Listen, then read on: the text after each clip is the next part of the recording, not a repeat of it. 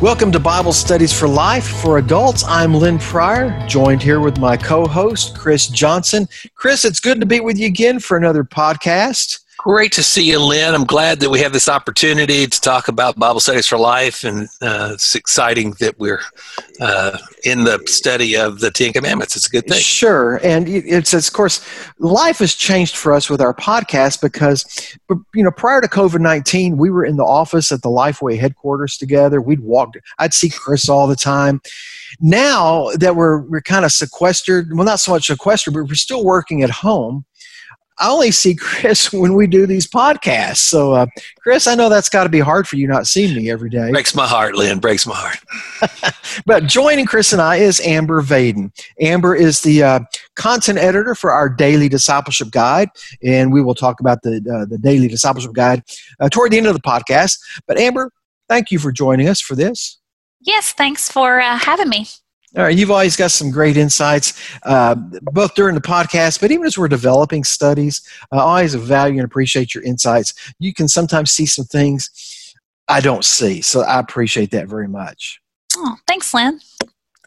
So we are, I mentioned a minute ago, we've just started a study on the Ten Commandments, and it's entitled After God's Own Heart. So what we've done is we lead with one or several of the Ten Commandments, and today will be several, and then we go to the life of David, either through his writing in one of the Psalms or an experience in his life that shows us how that played out in his life.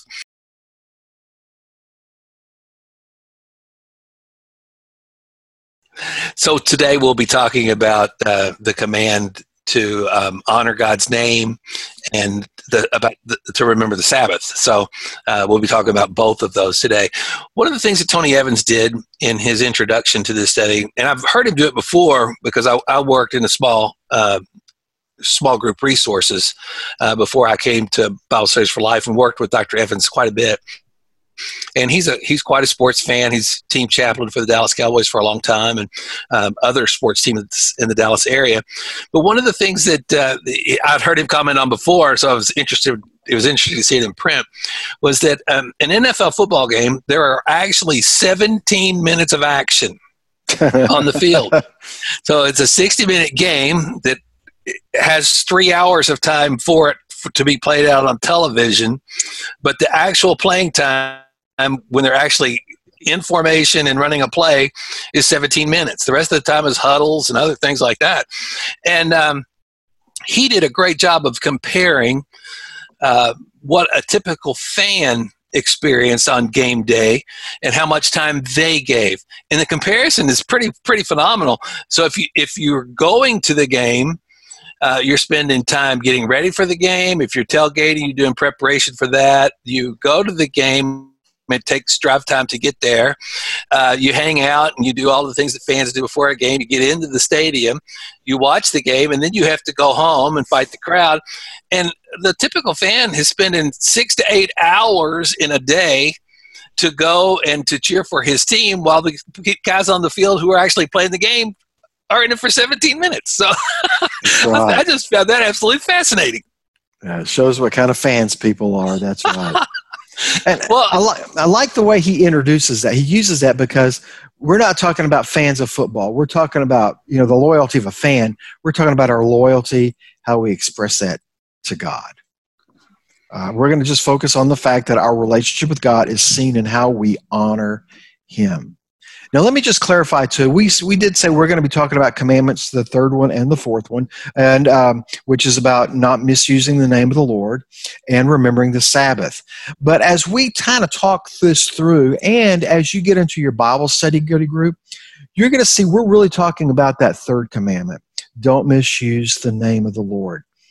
It's not that we don't care about the fourth commandment about keeping the Sabbath, but if you are if you've been a part of a Bible Studies for Life group for quite a while, you may remember this, but the previous fall, we did an entire Bible study session on what it means to rest in God. And we used the same passage about, remember the Sabbath. We really went to town talking about that Sabbath rest. For it's really for the sake of those who were part of that study in the last year, we're not really spending a lot of time on the Sabbath here. We're spending our focus on that third commandment. And the third commandment says this. This is verse 7 of Exodus 20. Do not misuse the name of the Lord your God, because the Lord will not leave anyone unpunished who misuses his name. Yeah, thank you, Lynn, for reading that. I think this portion of the scripture that we're studying, it's super practical for what we do every day. Like, it is an instruction for how we talk about God and how we are going to represent him and how we're going to represent our relationship with him just in our day-to-day conversations. And so we know back in Matthew 6, verse 9, in the model prayer, Christ taught us that we're to honor God's name because it's holy, because he is holy. So if we're to show honor to his name, we are doing that because his name is unique and holy, because he is unique and holy. His name represents who he is. And so we have the opportunity just in our ordinary, typical, simple conversations, how we talk about him, to really do that in a way that honors him. It's interesting to me that how the culture has changed in the past 40 years in regard to how God's name is used in the culture. And it's also interesting to see that the church has just kind of bought that people in the church aren't a lot different in how they use or misuse the name of God. Well, Amber, I appreciate the emphasis you just gave it here on the idea. Misusing it means we honor his name, and misusing it means we're not honoring his name. Yeah. But as a kid growing up, maybe Amber, this was different for you growing up in Arkansas, but for me, growing up in Texas, misusing the name of God meant, he just said a bad word. Yep. You cussed. We equated cussing with this commandment. And it wasn't until I was adult. I would totally. Yeah. Sorry. We totally weren't allowed to do that in Arkansas either. Yeah. Yeah. It's just, you get your mouth washed out with soap. And, of course, kids today have it even worse, because you ever had your mouth washed out with liquid soap? It's bad. It's bad. But unfortunately, I'm not sure too many parents do that anymore, because the culture's changed on that. But Amber, I want to go back to what you said. It's not so much just that we cuss, we say bad words. I mean, that's bad in itself. But I like the emphasis you gave. It's how we honor him and honor his name. What we say when we talk about God reveals what we believe about him. And it might sound simple, but it's really not. So it's real important. It's an opportunity. Yeah, one of the questions that we had in the senior adult leader's guide and the personal study guide is just to ask the question from a general perspective: what are some ways that people dishonor God's name? Mm-hmm. So it would give people in your group an opportunity to have that conversation, to begin to think about how does that happen. I just think of so many times we're as Christians, we go out and we call ourselves Christians. We're very public about being Christians, but the way we live our lives does not gel with the Christian life we're called to live in the New Testament. And so I think these are people that are misusing the name of God. They're carrying the name of God as a Christ follower, but they're not living up to that name. And to me, that is the heart of this third commandment. So when we transition to look at what David said and what David wrote, we're looking together at Psalm 145, verses 1 through 3. And so this is just a psalm of worship, where David says, I'll exalt you, my God and King, and bless your name forever and ever. I will bless you every day. I will praise your name forever and ever. The Lord is great and highly praised. His greatness is unsearchable. So it's a powerful psalm that it talks about exalting God. And the emphasis that Tony Evans pointed out in the personal study guide was to say the thing that stood out to him was these two words: every day. This is what I do. I exalt you, God. I worship you every day. This is my heart. This is my life. This is what matters to me. And I just felt like that Dr. Evans really caught the heart of the passage by talking about those two words, every day. Yeah, that's really good. I recently came across this quote from Louis Giglio, and he said this about our worship. He said, worship is our response to what we value most. So as a result, worship fuels our actions, becoming the driving force of all we do. So it's real, it's significant. Worship is not just a one day a week thing, but it drives our day-to-day lives, and we honor God in that. And Amber, my experience has been that during those, like a week where I really do spend some quality time with the Lord, I don't rush through it, that I do that worship every day. Then when I come to corporate worship on Sunday, my Sunday church experience is that much richer. Yeah. Yeah. And I think we missed that in the church today. I think there's a lot of people who think that's just something that happens on Sunday. I don't worship other times. I may not think about God or talk about God at other times during the week. That's something I do on Sunday. And I think that folks who have that perspective miss a lot of what it means to be a devoted follower of Jesus. Yeah, I've heard people say, "Yeah, I got to go to church on Sunday so I can refuel." And I get what they're saying is, and we knew doing that corporate thing, but it was like, that's not the only time you have to worship. You can do that on your own by yourself. And I think that's great. Now, so that passage, Psalm 145, starts us out there in this area about we honor God with our worship. David's going to take us a little further on that, talk about our testimony, even our actions. He says this, and let me just read verse 5. I will speak of your splendor and glorious majesty and your wondrous works. They will proclaim the power of your awe-inspiring acts, and I will declare your greatness. They will give a testimony of your great goodness and will joyfully sing of your righteousness. David here, he was not at a loss for words to talk about God. True. He had plenty. He had a lot to say. So just a quick relist. He said that he would declare God's splendor, his majesty, his wondrous works, the power of God's acts, God's greatness, goodness, and righteousness. So he had plenty of things, a whole list of things to pass on to others, to share, to express in a way that would honor God. Well, we know that God's word is really our starting point to learn about God, and certainly it tells us everything we need to know. Our understanding of Him is only increased when we read the Word. But we are also uniquely positioned to tell of what God has done in our lives. So we're not just limited to things we read about. We can tell others, we can declare to the next generation what we have learned from God and what we have seen Him do in our own lives.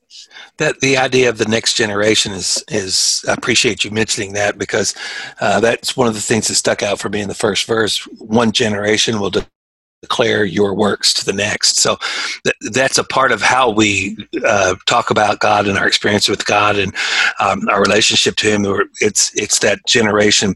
I'm going to make this known to the ones who will come behind me, and that's the purpose, I think, a lot of times of those of the testimony and these declarations, is so that others will hear and know and have that kind of opportunity as well.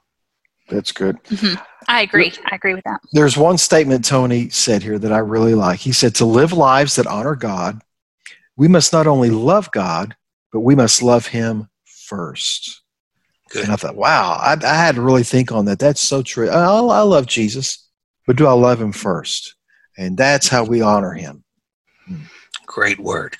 Well, I think that this is going to be a very robust conversation that people can have about God's word and the importance of honoring God, looking at how we handle and how we treat God's name.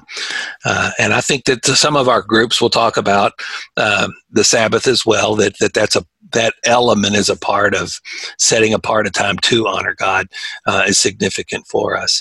So thank you guys for what you have shared today. And we want to thank you for those of you who are listening to this podcast. Thank you for coming and listening today to this emphasis on honoring God, and hope that it has been helpful to you, and hope that as you go into study this week, that this will be a good preparation for you, or a good follow-up to hearing about the things that we've talked about in Psalm 145 and Exodus 20.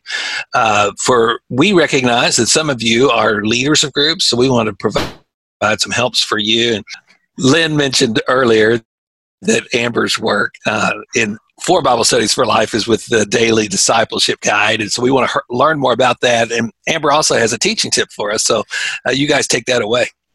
Yeah, Amber, tell us what is unique about the Daily Discipleship Guide.